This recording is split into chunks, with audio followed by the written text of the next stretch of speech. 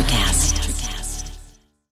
When you need mealtime inspiration, it's worth shopping Kroger, where you'll find over 30,000 mouth-watering choices that excite your inner foodie. And no matter what tasty choice you make, you'll enjoy our everyday low prices, plus extra ways to save, like digital coupons worth over $600 each week. You can also save up to $1 off per gallon at the pump with fuel points. More savings and more inspiring flavors make shopping Kroger worth it every time. Kroger, fresh for everyone. Fuel restrictions apply.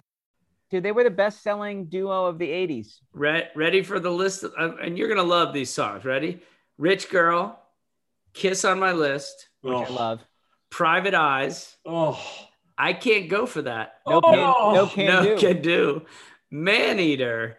Oh. And their final number one in 1984 was Out of Touch. How does Out of Touch go? You're out of touch. Oh, yeah. I'm out that of was time. enough. No more. I don't need any more. That was good. And then 50 years of music with 50-year-old white guys.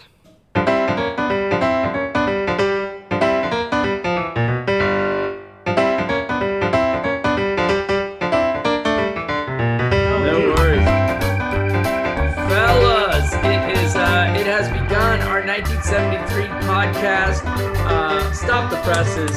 Jeff Simons, you are cleaning out your parents' basement, going through your old stuff. I am in. And what have you discovered?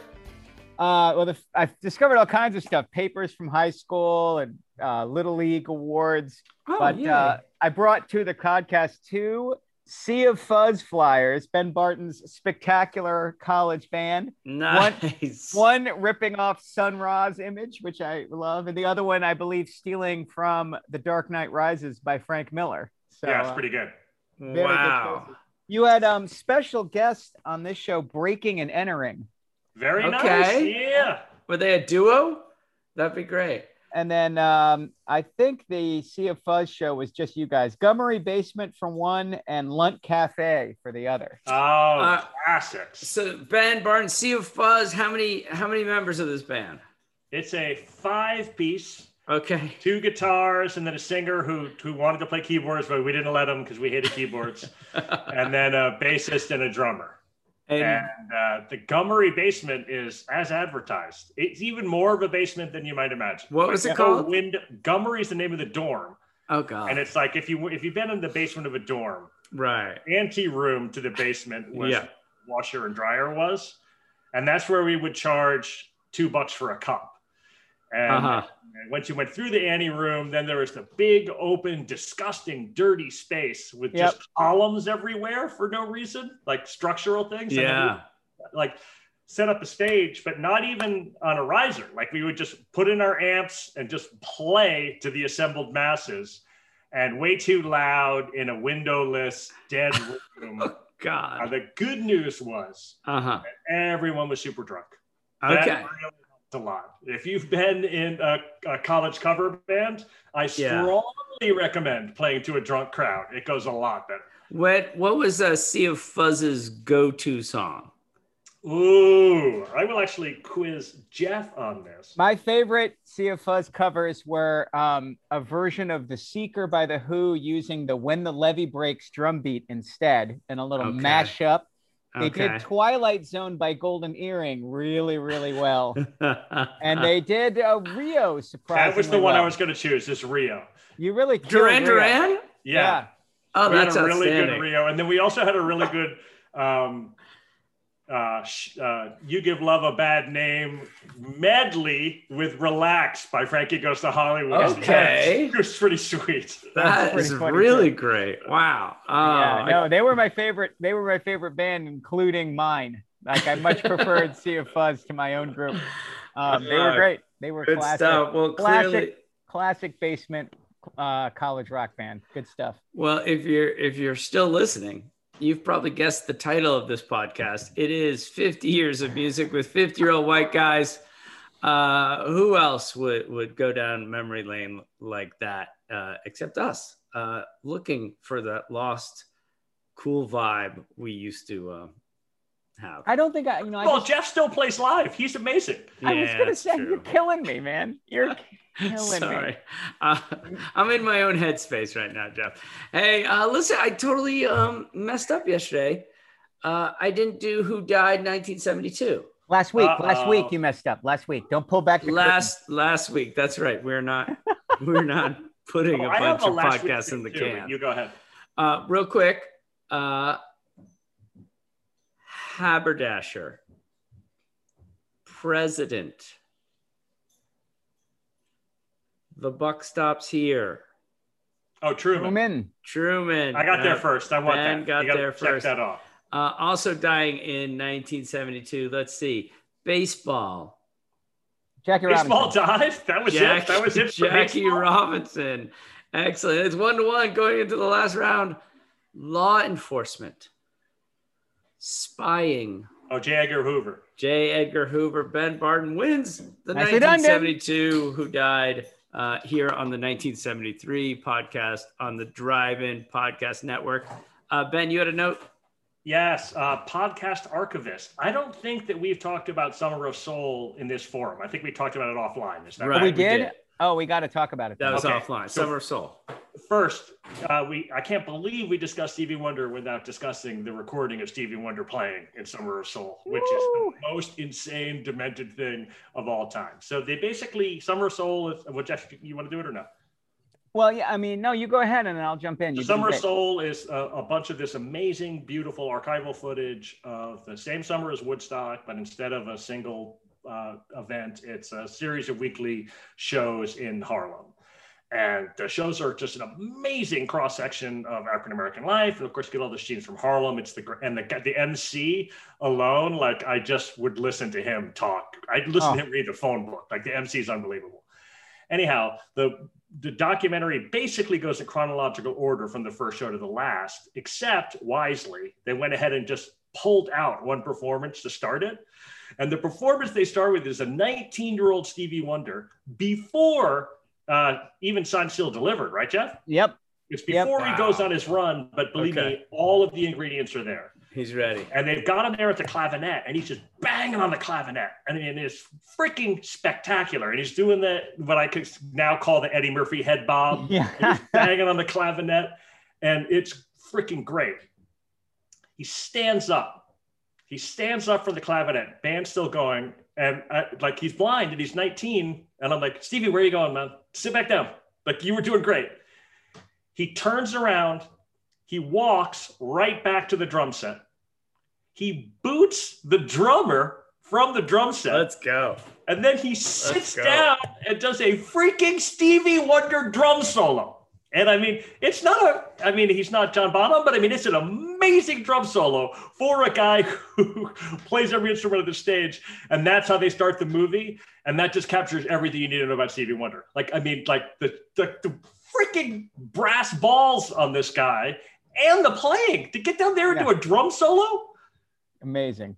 It's so great. And then later they go back to that clavinet solo on a song called Shooby-Doo-Dah Day. And I mean, it's just breathtaking. The guy, I've never seen a guy breathe music like that in front of people. And it's obviously part of the show, but it's also very obviously by the seat of the pants. And I remember my son was watching and he turned to me, he's like, there's a rumor among my age group that he's not blind, that was like a thing because, to up his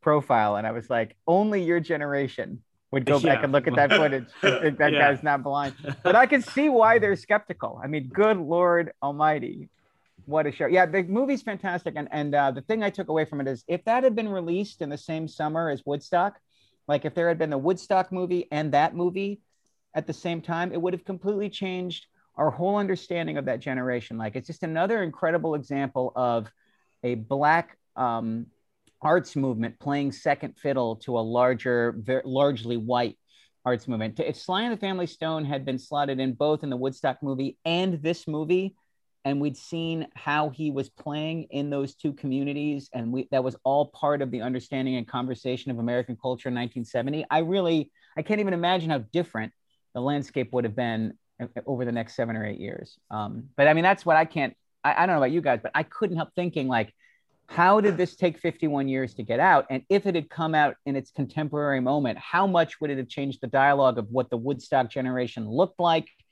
acted like, believed in, became politically aware of? It's really neat. Yeah. Really neat to think. I mean, you talked about that when Aretha played the Fillmore West, and she's like, I don't want to play there. You know, those, I don't know what those white folks want. Imagine if Stevie played Woodstock. Right. Here's another fascinating thing, Ben, you don't know. You know who the one artist they turned down to play the festival that asked over and over and over again was Jimi Hendrix. Oh, they didn't want him. They were like, no. This is partly a political festival, and they didn't see him as an activist Black artist.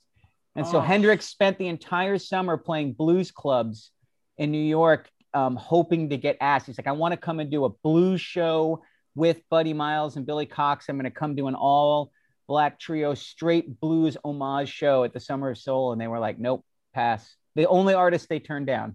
God, that really hurts my feelings. I'm super upset about that. And that, like, you know, and then he replaced his band, and he really struggled with his racial identity along with the musical identity. And then he died. So it's like that's very upsetting. Isn't it? Yeah. You could tell actually that they were a little bit on the fence about having Sly. Yep. But totally. You could tell like it's great. Like that's one of the days that really stands out. Like it's a festival crowd, and it's a free festival. And so Jeff, having played to a free festival, and I having attended a bunch of free festivals, half of the people are literally there like, oh, it's free. Yeah. Yeah. Right. You know what I mean? Like in the crowd shots, you've got people just getting down and dancing and super into it. And then you got other people who are like, I wonder when this is going to end so I can get a beer. Because it's like, I'm just here to see it. Anyhow, that was not the Sly situation. Like there's an actual rush to the stage for the Sly situation. There's security come out and hold them back. I mean, he was the biggest, one of the biggest or the biggest musical act in the country when he played there. It's awesome. Well, I'll tell you, this is a great lead into the Grammy winner for 1973. It sure is. Best album. We're going to go right back to the man. We are indeed. I don't even know what to choose from this record. I'll just choose this one. It's the Grammy winner. Inner Visions by Stevie Wonder.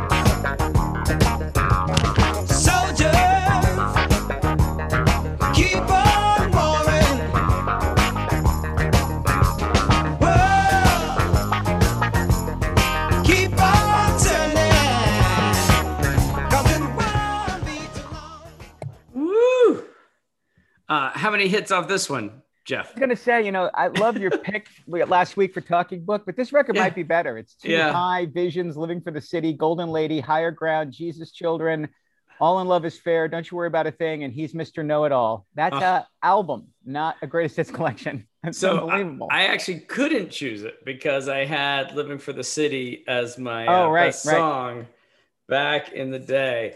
All right, good stuff. Gosh, 1973. Here's some news. Elvis in Hawaii. Oh, I remember that. That's striking. Nixon sworn in for the second term. Wait, what's the Elvis in Hawaii?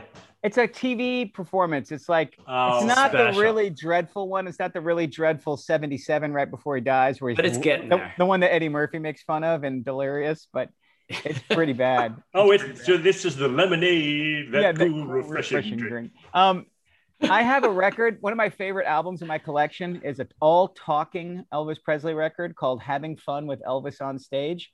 And it's just two 20-minute sides of the between song patter between Elvis and the audience. Oh, God. And it was obviously just rushed out but it was recorded in 1972, or 73, which made me think about it. And I mean, he's so pilled up, like he's making no sense. Like there's actually a moment where he's like, that made no sense at all. That made no sense at all. Wah, wah, wah, wah, wah, wah, wah, wah, wah. I mean, it's like that for 40 minutes and it charted. It charted the top 100. That's terrific. Well, 50 million Elvis fans can't be wrong, Jeff. That's right. And they were mildly confused on that one, I'm sure. All right. So this is also the year Nixon is sworn in for a second term, and Ferdinand Marcos is sworn in as president for life. So he won that election. That was a lot of people were going for that. President for life. Here's a seminal movie that was released in our lives in 1973, Charlotte's Web. I remember that too. Every school year, they would show us Charlotte's Web. Not a big Charlotte's Web fan, Ben. I like the book. I'm totally serious. I thought the movie was a weak, pale reflection book. So awesome. Once Hollywood got their hands on it, they ruined it. I'm serious. All right. That's such a perennial, though. Like, I mean, were there just no movies they could show in school? Like, I saw the Red Balloon like 8 times. Yeah, I saw the Red Balloon all the time. The Red Balloon.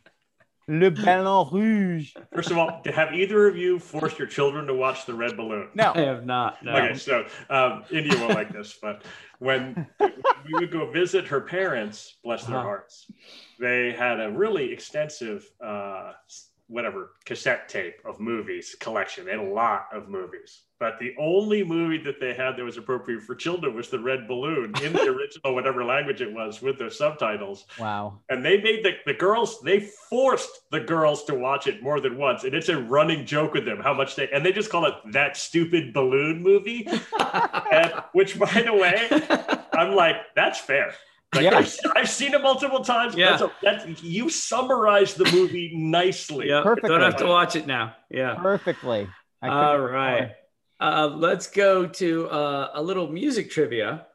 Which band on an American tour in Tampa Bay breaks the Beatles concert attendance record? Led Zeppelin. Led Zeppelin. 56,000. Is correct. Yeah, 56,800. That's a big show for 1973. It's an amazing picture of that from backstage. It's like the giant, one of those giant, like Rose Bowl style, one-tiered stadium. Yeah. And of course, there's no projection screen. No. Right. I mean, like you're just there to like point and be like, I think those ants are Led Zeppelin. Like there's no way anybody beyond the first 10,000 people could hear a damn thing, you know? The good news is they were all very high. So yes. I'm sure they had a good time. I'm sure they had a great time. And then later in the year, 1973, there's a concert at Watkins Glen, which I think 600,000 people go to, Jeff. And that's the Allman Brothers Band, the band, somebody else, Grateful Dead. And the Grateful Dead, yeah. Yeah, those three, right? Yeah. That's a heck of a show right there. How's the sound quality at Watkins Glen? They've released the Grateful Dead's set is out there. The band released the whole set as a CD in the 90s, and the Allman Brothers, I think, have leaked out a couple of. It was 100 and something degrees, so it didn't have the same kind of good feeling, good timey Woodstock vibe. It actually is more like Woodstock '99 than Woodstock '69. All right, well, let's get to the number one selling album in the year 1973. I could not believe this. I've never heard this album before. Oh, well, first of all, this is a kick-ass record, but I just cannot believe this was the number one selling record. All right, I don't know if Ben will pull this off right off the bat. Let's see. It's the number one album. The World is a Ghetto by War.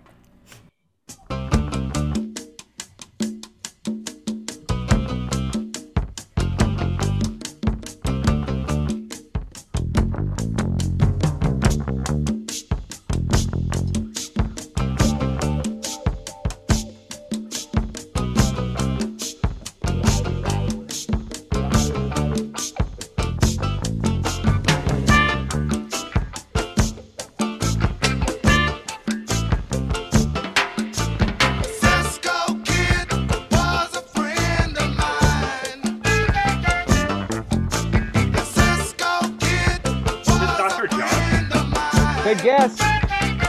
I'll give you a hint. The lead singer was also in the Animals. Just help me. Yeah, no. Eric Burden. Oh, all right. This is War. Oh, The World is a Ghetto from 1973. Yeah. Okay. Wow. Any other good songs off this, Jeff? Yeah, City Country City, Where Was You At? The title track. It's a very challenging, strange record to go to be the bestseller. It has 2 10-minute songs on it. Huh. It's just one of those moments like people were high, but they were also really open to things being challenging in popular culture. Like it's just like movies. This is an inconceivable #1 record of the year, even 5 years later after disco. Like it's just right. I'm actually like, I'm like strangely encouraged that this was the best-selling album of 73. It suggests that we might be able to get back to a moment of complicated art enjoyment. Okay, well, it's not the #1 selling album of all time. No. That was released in 1973. Does anyone know?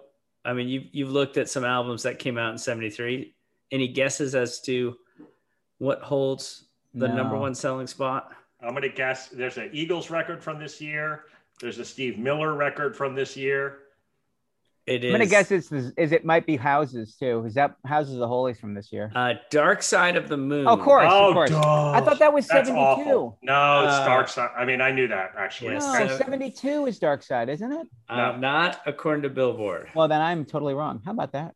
Wow. Dark Side of the Moon. I never liked that. I don't get that. Did I need marijuana? No, I mean, I like it. It's a little slow for me. And there's definitely moments that I'm like, like the ticking clocks that start time go on forever. Listen to time. And like, you'll just have this moment when you're just tick. Yeah, tick. It keeps going. But I mean, it's a good record. I'm stunned that it has the cult around it. It's amazing how many copies that it sold. But it's certainly... It held a record for being in the top 200 for 12 years. 13. It was in the top 200 for like 14 years. Like it was just the most perennial seller. And I get it. It's a cool cover. It's a cool concept. There's a myth around it. Oh, But did you just lead us into our next segment? Maybe. The cool cover of Pink Floyd's Dark Side of the Moon. I can picture it. I'm sure many of our listeners can picture it right now. But the homework was to come up with your top 3 most compelling, personally compelling, most memorable albums, the covers in your lifetime. What do you got? Let's go back and forth, one to the other. Ben Barton throwing out. So first of all, I assume Jeff cheated. I do not have 3. I don't have 3 either. Okay. I only have 2. I only did bands, and I did 2 bands. So I'm actually oh, really? Yeah. Well, you do you, and then I'll do me. No. All right. Well, I was trying to think of like, I mean, there are individual covers I love, but I was trying to think of the band when I was a kid and the covers that made me go all in on the band, even like before I'd heard all the music, where I was just like so arrested. The first cover I saw where I was like, I'm buying that record. I don't even care. I don't know anything about it, was U2's War, which I bought before New Year's Day, before I'd heard it. But I was in the record store to buy something else, and that boy was looking back at the cover with me, that angry face, and like I kind of looked like that kid, and I kind of felt like that kid looked. I was like, I'm taking that home right now, and I thought it was a perfect encapsulation of the record. And then U2 went on a kind of a roll there. Like I thought the cover of The Unforgettable Fire was really evocative of what it sounded like, and I thought the cover of the Joshua Tree was really evocative. So I have U2 as my first band where I'm like, the cover art really helped explain the band, sell the music, communicate the mood. Yeah. Go so U2. That's my first. My first one is the boy on U2's War. Love it. All right, Ben. All right. Yeah. So I didn't do it that way. Basically, to me, the greatest album art encapsulates the album and becomes part of the experience of the album. It channels it, it explains it, it is the album itself, it's additive. And I just went in chronological order. So Blue Train. Yeah, great. Coltrane one where he's just like stroking his chin and looking contemplative, captures Coltrane. Perfect. It's a beautiful picture of him. It's all in blue, like the blue period. Next one chronologically, my favorite Hendrix record, controversially, Axis Bold as Love. Yeah, that's a good like choice. That's the only weird hippie album like that I can stand, with like the cobras going out behind his head and it's like super trippy. But that's what that record is like. You know what I mean? That record's a 67 record. Isn't that insane? That is really early for the psychedelia. I'm looking at the cover. Woo! Yeah. That's good. All sorts of stuff going on there. My dad's record collection included the original Rolling Stones Sticky Fingers with the working zipper on the fly, which is just freaking amazing. And ruins all the records around it. No, totally. You just I took it with me to college and it punished the other, I guess. Punishes Exile. Or whatever was next to it. Yeah. Well, I think I did Goat's Head. I kept Exile separate. Yeah. And then give me your second band, because you may get the next one I'm going to say. My second band is The Clash. Yes! I know that was where I was going. Yeah, London Calling, Paul Simonon smashing a bass on stage at the New York City Palladium, and then using the lettering that imitates Elvis Presley's very first long-playing record. It's a perfect, a great cover. Rock and roll is still here, but we've taken it and it's different. And the British-American conversation that it evokes. And I love the Sandinista cover. It's one of my all-time favorite pictures of a rock band ever. All of their records, like, our record covers kick ass. But London Calling was like, I mean, I wanted to be Paul Simonon so badly, So that was my second. I'm sorry. Can I go back? Is the Rolling Stones Sticky Fingers? Is that? I'm looking at the album cover right now. Is that an actual zipper? So on it was originally released in an actual zipper that you could unzip and then open up, and it had like I think I might have had a little picture of the lip and tongue, but it was very aggressive. So it wasn't Mick's penis. Like if you unzipped it, like, no, Mick? No, it was not that for sure. But that's that would be expensive. London Calling is the best rock album, period. Yeah. It's such a fuck you. You know what I mean? Yeah, it's just amazing. I absolutely love it. Perfectly explains everything about that record. Jeff's got it completely right with that. This is off the beaten path one, but the Pearl Jam Versus cover with the sheep's head in the wire, like just their freaking fury. They're so mad, and that animal just captures it perfectly. That's a great cover. Kendrick Lamar, To Pimp a Butterfly is like that's my actual favorite rap cover. That's a great cover. That's a great call. Whole crew all like up in front of the White House, like your grills with it. Perfect. Actually, all of Lamar's covers, I like the previous one where it's like the Good Kid, Mad City one. Yeah, sitting around the kitchen table. Totally. Oh yeah, it's great. For sure. Wow. Okay. And then Saint Vincent. The one where she's on the throne with the weird lettering around her and stuff, with her hair all done. It's the most intense, weird cover, and it's so St. Vincent. It's perfect. That's a great choice. Those are great choices. Wow. All right. Well, I am going to save mine. And if I could do one more, I would do Elvis Costello's This Year's Model, where he's peering out from behind the camera, all weird. Like, that's perfect. Like, all the paranoia and, like, rage, but also like I see you all, like all those songs are so eviscerating of people and things, and like that's a perfect cover. So good. All right, we're cleaning up 1973. The Knicks defeat the Lakers 4-1. Ben Barton to win the NBA championship. Yes. It wasn't even close. 4-1. Killed them. There's a solar eclipse in 1973 that lasted 7 minutes. Woo. 7 minutes.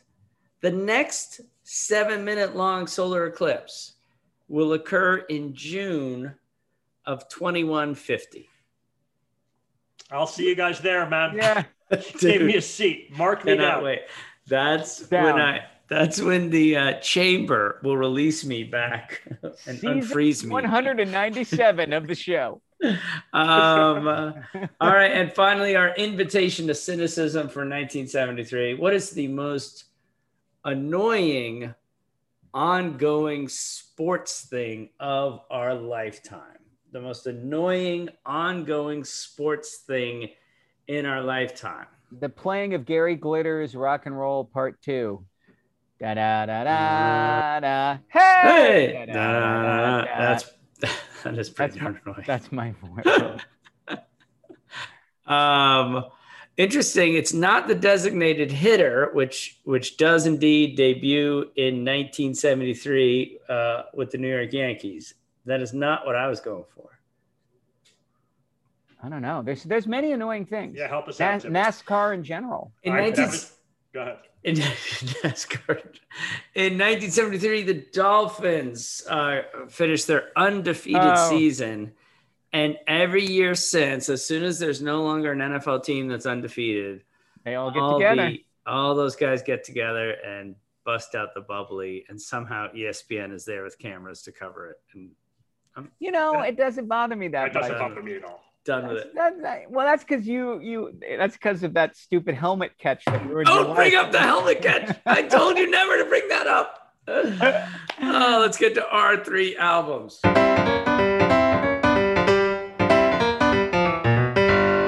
Our 3 albums. Okay, so we're actually in the same kind of world for 1973. Again, this is the year Quadrophenia came out, and I'm not thinking Quadrophenia because we've talked about The Who, but I mean that is actually my favorite record. But my Off the Beaten Path choice. It's not your favorite Who record, though, right? Who's Next my favorite. But I mean, Quadrophenia is my favorite record of 1973. Okay, for sure, love that record. But I love this record so much. In 1985, I consumed all the rock journalism I could get my hand on. I subscribed to Rolling Stone. I read every local music paper, and I was especially on the lookout for the stuff that had gone out of print in the 70s that you couldn't get, like Big Star, who I've talked about, and those kinds of records where you can't find them. They're $25 used and beat up when you can't afford them in 1985 if you're me. Tiny little Hannibal Records, owned by a record producer named Joe Boyd, who if you look up, you'll be like, Jesus, this guy recorded everybody. Creates a tiny label to put out of print records from the 70s that he thinks everybody needs to hear. And his first release is a folk rock duo named Richard and Linda Thompson. Richard Thompson had been the lead guitarist of Fairport Convention, which had been very popular, but he left Fairport Convention for a bunch of reasons in 1972, signed a solo deal with Island Records, put out a solo record called Henry the Human Fly, which is the worst selling record in the history of Island Records. It sold 984 copies the year it was made. So not off to a great start, but he has fallen head over heels for a background singer that he met named Linda Peters. And a whole lot of stuff happens very quickly for them. They fall madly in love, they get married. And Thompson falls head over heels for Sufism, which is a kind of a seeker subset of the Muslim religion. And they join a Sufism communal living situation north of London, and essentially borderline cultish life. And they become super hardcore devout Muslims, the two of them. They become a duo, Richard and Linda Thompson. They start recording. They start performing as a duo. They get a little band together made up of guys who had been in Fairport and around that scene, guys from bands like Steel Eye Span and this kind of very hardcore traditional English folk rock groups. And Island gives him a second choice, and they recorded a debut record as Richard and Linda Thompson called I Want to See the Bright Lights Tonight. And it's a beautiful record. It is 10 songs. There's one song that hasn't aged well that's so folky that I can't even handle it, but the high points so outweigh the low points. This beautiful song, The Cavalry Cross, is on there, a ballad called Withered and Died. The title track is iconic. There's an amazing ballad about being an alcoholic called Down Where the Drunkards Roll. There's love songs, there's breakup songs, but the first song really captures everything I love about Richard. They go on to make 4 or 5 records, and then they, on a tour of America in 1982, Richard falls in love with the woman who owns McCabe's Music Shop, and they break up and continue the tour, and the two of them just break up live on stage night after night. In fact, there's a night where Linda's so mad she just cold cocks Richard and knocks him out live on the stage. It's the ugliest, saddest story, but the music they left behind, particularly this record, a record called Pour Down Like Silver from 75, and the last record, Shoot Out the Lights. What you're going to hear here is everything that's great about these guys, everything they do well. Richard Thompson's one of the best guitar players you will ever hear. He's an even better acoustic guitar player than he is an electric player, and that's saying something. He's a brilliant live player on the electric guitar. He's a jaw-dropping, astonishing acoustic guitar player. This song has got the kind of restrained folk rock quintet sound that they go for. You hear Richard's voice. You hear what a gorgeous counterpoint Linda's voice is to his. And then I'm going to play through just his first take on the solo, and you hear his weird, angular, instantly recognizable guitar playing. And this is one of those, it's just one of those records that I bought it in 85. I hadn't heard a word. I put it on and I was like, I felt like taken somewhere else. Like these records transport you to another place, and you might decide you don't like the place it transports you to. I really do. So following Nick Drake, their dear friend, the second record they put out this year includes Richard's goodbye to Nick Drake, called Never Again, which is really gorgeous. But this is When I Get to the Border from I Want to See the Bright Lights Tonight by Richard and Linda Thompson. I Want to See the Bright Lights Tonight by Richard and Linda Thompson. Cool.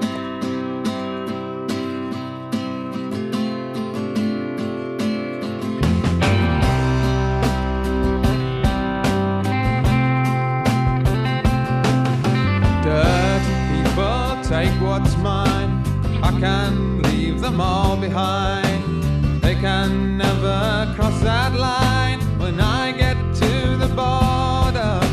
Sawbones standing at the door, waiting till I hit the floor. He won't find me anymore when I get to the border. Monday morning, closing in on me.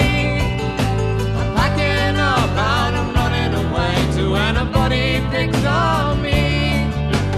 If you see a box of pine with a name that looks like mine, just say I drowned in a barrel of wine when I got to the border. When I got to the border.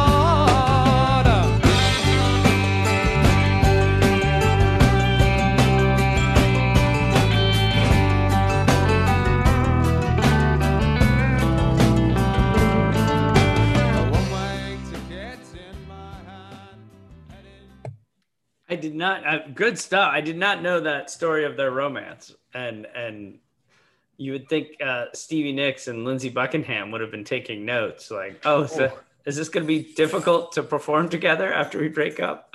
Yeah, there's no Pogues without these guys. There's no World Party or Waterboys or Hot House Flowers or any of the stuff that you particularly love. Yeah, it starts here with this record. All of that kind of an attempt to take traditional music and modernize it without losing the essence of it, I think starts with these records. So really cool. What's the name of the record again? I Want to See the Bright Lights Tonight. Ah, a great title too. So I was very happy last week with Nick Drake to admit that I listened to that record once. I don't know, when Jeff recommended it to me when I was 21 and I didn't care for it. And I was like, wow, that really sounded good. I'll give that another listen. That is not my experience. No, of this definitely record. not. So first I will say, what's the name of the great Richard Thompson record? There is a record that's great. Rumor and Sigh. Yeah, Rumor and Sigh is a legit great record. And if you want to start on the Richard Thompson journey, you want to start there. The Vincent Black Lightning is on that, and Why Must I Plead, which I think are his biggest hits, right? I mean, he always plays that's the live. record. Yeah, that's the one where he had like a little peak of fame for sure. But these records, these Richard and Linda Thompson records are just he's just on Cavalry Cross himself, like carrying his little burden, trying to sell it to people along the way. And this is a classic one where he just pounded me with this. And then like, I actually like I listened through all these stupid records and I was like, it's boring. The song's it's too clever by half. I just didn't care for it. There's no, he is a good guitar player, but he's not shredding here. There's no passion. I don't feel anything for it. So then I listened through all these, didn't like them. Then I listened to Rumor and Sigh and I liked it. And Jeff was like, see? Yeah, but I'm right. I'm cheating. Now you have to go back. So I was like, all right, whatever. I'll go back. I have gone back. It's actually Shoot Out the Lights. That's the one that I think, is that your favorite? I don't know, for whatever reason, that's the one that I go back to listening to. But yeah, I just don't care for this at all. That's fair enough. I knew I was dipping in the well, like to go Nick Drake, Richard Thompson. I was like, oh, Ben was so nice last week. I knew he was gonna spear me this week. Yeah, the extra finger picky acoustic part that comes in the chorus, I really didn't care for that. And the solo is just like, rawr, rawr, rawr. I mean, he's not doesn't have speed, not for me. Fair enough. Wow. This is a lyric guy, is he not, Jeff? Sometimes I actually some of these older records are definitely way too 17th century, like Sawbones waiting at the door. I was like, even as I was listening to it, I was like, oh, Ben's going to crush me. Forget it. So great. So great. Well, maybe it's a listener out there who will get on the Richard Thompson, Linda Thompson train. And Ben Barton will be left behind at the station. Happily left behind. Waving. Bye-bye. I gave that train a lot of chances. Right. Enjoy your old-timey train ride with real coal. Right. All right, Ben, let's go to you. All right. So we enter a period of struggle for your Ben Barton. Oh, no. 73, 74. I'm actually stealing from 75 because I was so lost in 73. Ooh. There's not a single record from this year that speaks to me that hard. I looked at Intervisions, I looked at Goat's Head Soup, I looked at Let's Get It On, Al Green, Call Me, Headhunters. Those are literally the records that I listened to in the last 5 years. And I just don't listen to these records very much. Okay. There is one record that I listen to more than any other record from this year, and it's just disingenuous and stupid for me to choose an Al Green or record that I don't listen to as much as this record. And it's Houses of the Holy. This is a transition point for Led Zeppelin. This is when they broaden out their sound. The 4 bugs me because it's such a classic rock record and it's so heavy. This has got a whole lightness to it. It's got a great diversity to it. They really start to bring in all the members of the band. Like you get a whole bunch of more keyboard stuff from Jones. And this is my, but the sad thing is this isn't even my favorite Led Zeppelin record, but it is my favorite record from this year. Let's go ahead and do this. Over the Hills and Far Away. Houses of the Holy by Led Zeppelin.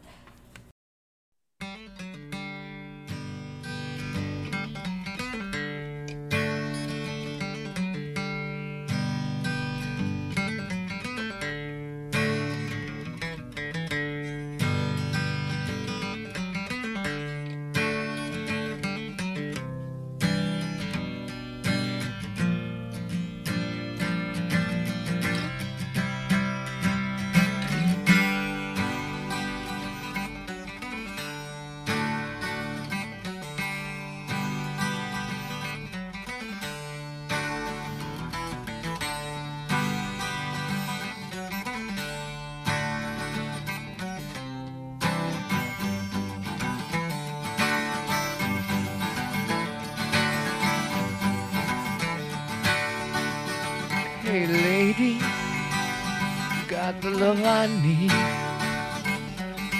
Maybe more than enough. Oh darling, darling, darling, walk a while with me. Oh, you got so much, so much, so much.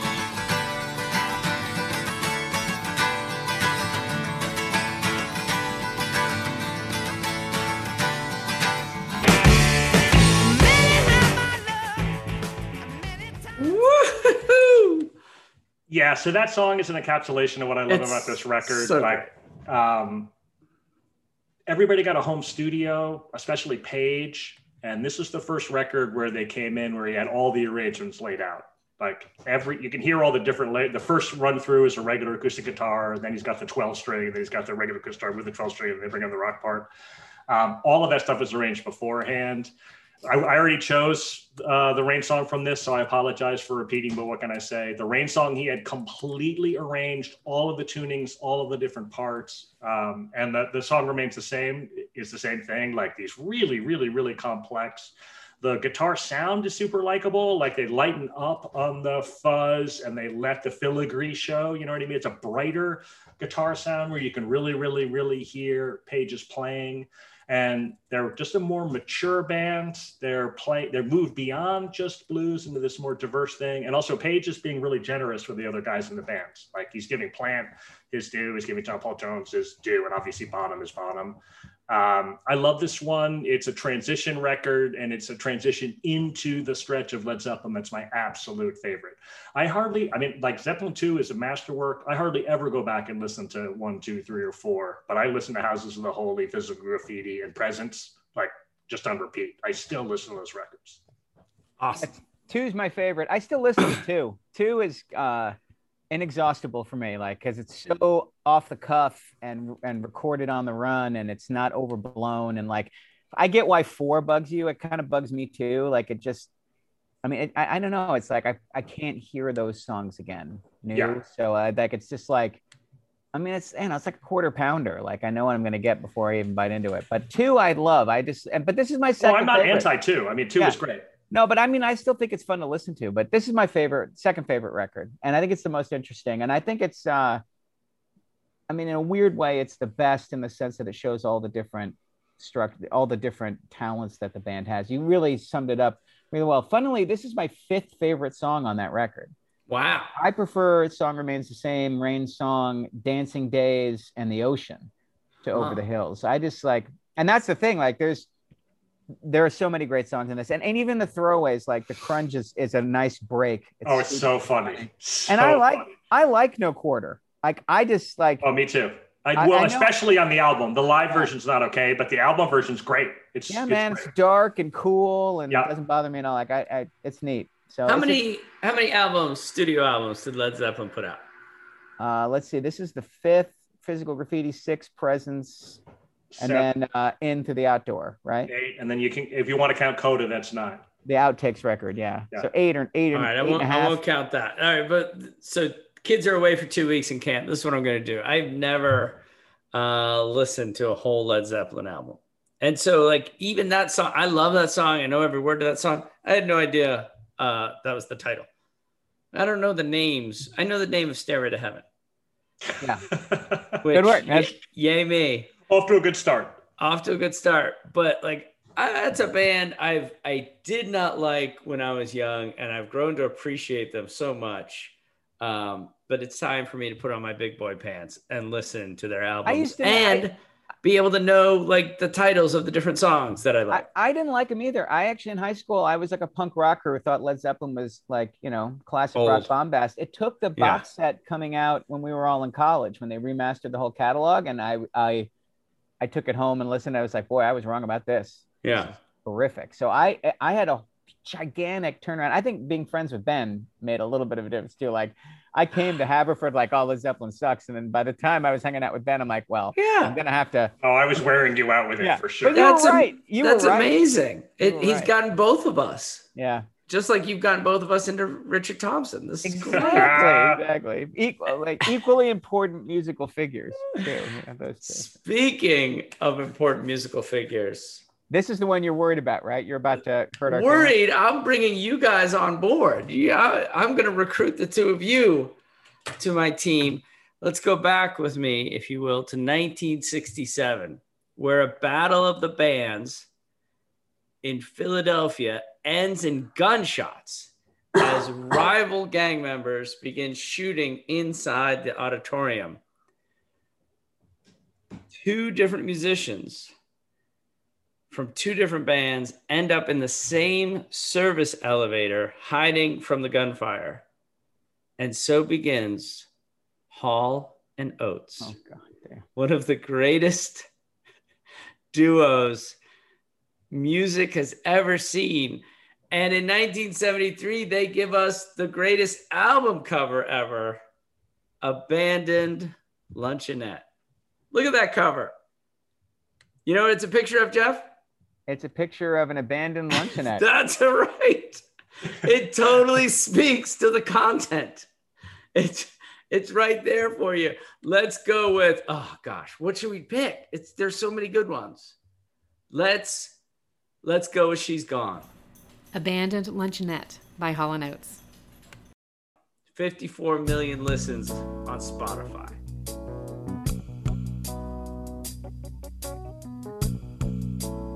I think that little clave should be louder. Bring it up.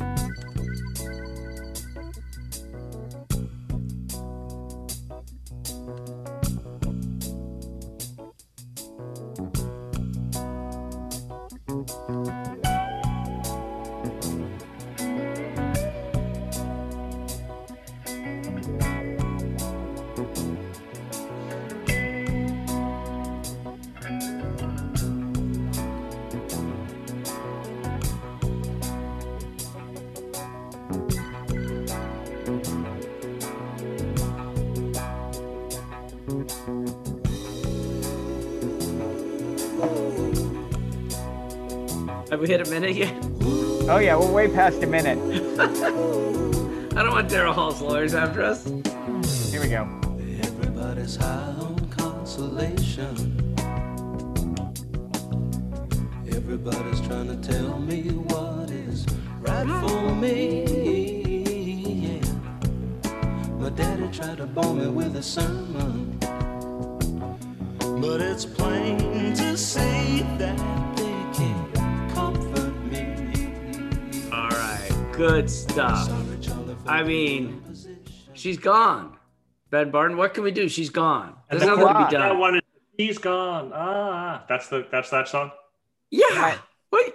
If we'd hung in there for another 7 minutes, maybe we would have gotten to the chorus of that song. Is that what you're telling me? Hey, don't rush their breakup. Come on. Don't us get to the chorus. This song breaks that rule a lot, man. Wow, that took forever.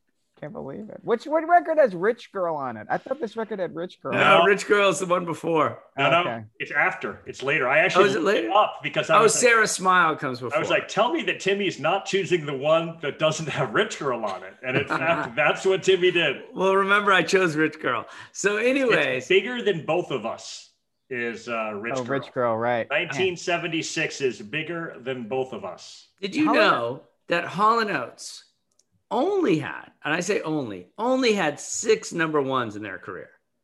Dude, they were the best-selling duo of the 80s. Ready for the list? And you're going to love these songs. Ready? Rich Girl, Kiss on My List, which I love. Private Eyes. Oh, I Can't Go For That. No can do. Maneater. Oh. And their final number one in 1984 was Out of Touch. How does Out of Touch go? You're out of touch. Oh, yeah. Okay. That was enough. No more. I don't need any more. That was good. And then the top 10s, the over 16. She's Gone, Sarah Smile, You Make My Dreams. Which is amazing. You Make My Dreams is an undeniable, phenomenal classic. Say It Isn't So. I hate that song. That song sucks. Method of Modern Love, which I'd forgotten about. METHODOFOMODE. It's the method of modern love. That's a song? That's a thing that happened? I don't remember that at all. That was a top 10 hit. Horrible. Come on. Anytime you're spelling things, people get excited. Like, oh, I know how to spell that. I'm fascinated by Hall & Oates because they're like this rip-off Philly soul, like Gamble and Huff white guy thing. And then they become like a total new wavy pop act. And then they become a synthy, like 80s DX7, and they rule the roost in all 3 spaces. It's kind of amazing. Like that kind of is amazing. They should have been killed each time they tried to make that pivot. And instead it's really remarkable. Private from a sales perspective.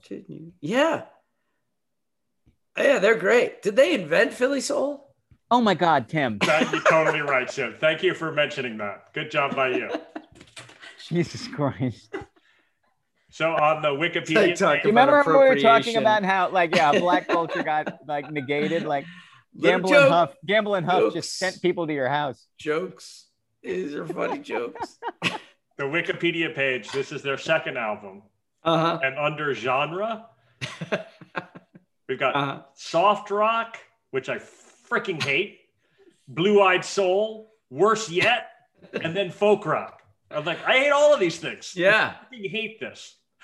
Like, and then there's what this is. The She's Gone's the only song that anyone's going to recognize on this album, right? Is there another song? Oh, When the Morning Comes. Go ahead, give him a little When the Morning Comes. No, please don't. Little folk. This is nobody knows this, Tim. Oh, come on! Everybody knows When the Morning Comes. No. I'm gonna stop there. Tim also loves a song called Lady Rain. He's I happen to know. I only own this record because it was the only record Tim owned when I met him. And I was like, I got to get to know my friends. So I bought a Bench and Luncheonette for 75 cents on cassette at a Santa Fe, New Mexico used record store. You wore that out, didn't you? Stuck it in my car. And I remember I just listened to the whole thing, made myself go gate to gate. And I was like, I got to get Tim some records. That was my reaction to Abandoned Luncheonette. Like this, on a cassette, it's hard to fast forward. Like if you bought the Abandoned Luncheonette CD, as soon as you what was that noise that wasn't the guitar and the bass? What was that? Oh, I don't know. It's like some kind of mid-70s key, like synthesizer that like weighs 700 pounds. Sure. As soon as that noise came in, I was like, Deutsche Bull! No, that's not necessary. Well, I'm glad, Jeff Simons, that you threw yourself into them rather than abandoning your friend. Thank you. Way to work with me instead of being like, well, that guy. Never want to see him again. Oh, not at all. All right. Well, good stuff. In 1973, you guys tried real hard, but Hall & Oates over Led Zeppelin. It was close. First of all, I understand why they abandoned the Luncheonette. Like the soundtrack in there, everyone was like, I can't even eat. I'm puking while this music's going on. On the album cover, you see the Abandoned Luncheonette, but you do not see the Demolition Crew waiting off just to the right. There's a huge bulldozer ready to plow that thing under. One of those big wrecking balls. Is that the back cover? The back cover is that, right? It's just with the wrecking ball just about to plow through it. All right, gentlemen. Hey, since we're not going to do another Hall & Oates, the next record is War Babies. I don't know why you didn't choose that as your cover. And they're wearing weird makeup on that one. No, dude. That's 1975's Daryl Hall and John Oates, which is they're bringing it. Yeah, bringing it. That's their glam rock record, right? I mean, totally. They got a lot of blush on. They're looking really good. I'm gonna get 2 decades of sales. I'm gonna give you a little Method of Modern Love on the fade out here. So, I love this new. Ben, you won't believe this one.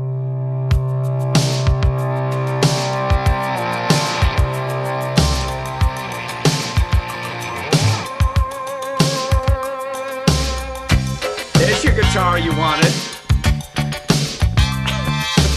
Oh my God, that is a keyboard sound. Unbelievable.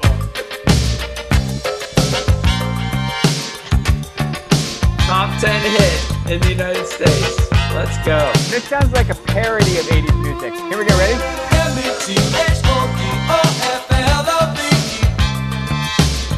I just had to hear him spell Method of Love. Amazing. Doesn't it sound like you threw sound right now? I want that to announce me as I come in. I know. It's like you take 80s music and put it in a blender, and that's what came out. All right.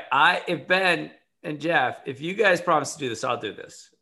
Play that as our song for the first day of classes. Like, just start playing it and then walk into the classroom. No way. Let's go. I read the book Blink. First impressions never get fixed. That will be a lost year. Honestly, the students at law school last 3 years. I'll be done in that building for 3 years. I'll never live it down. Yep. All right. I'll see you guys next week. Hey, well done. Thank you, friends.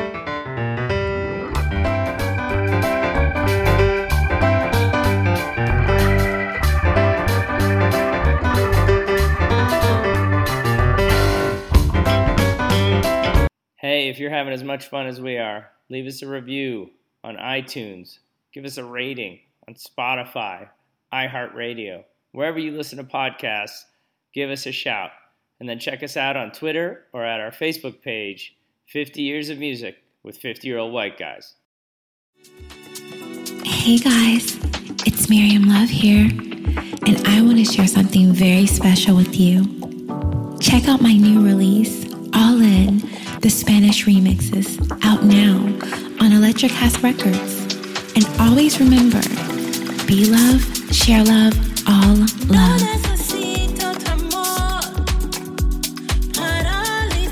Available now wherever you listen to music.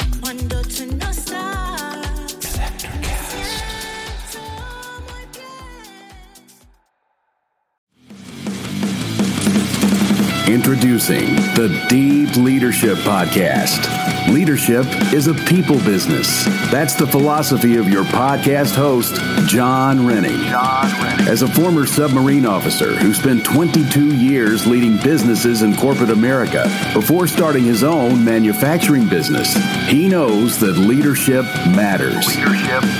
Deep Leadership is real-world, actionable leadership advice from John and his expert guests. Become a leader worth following. Subscribe today. Electricast.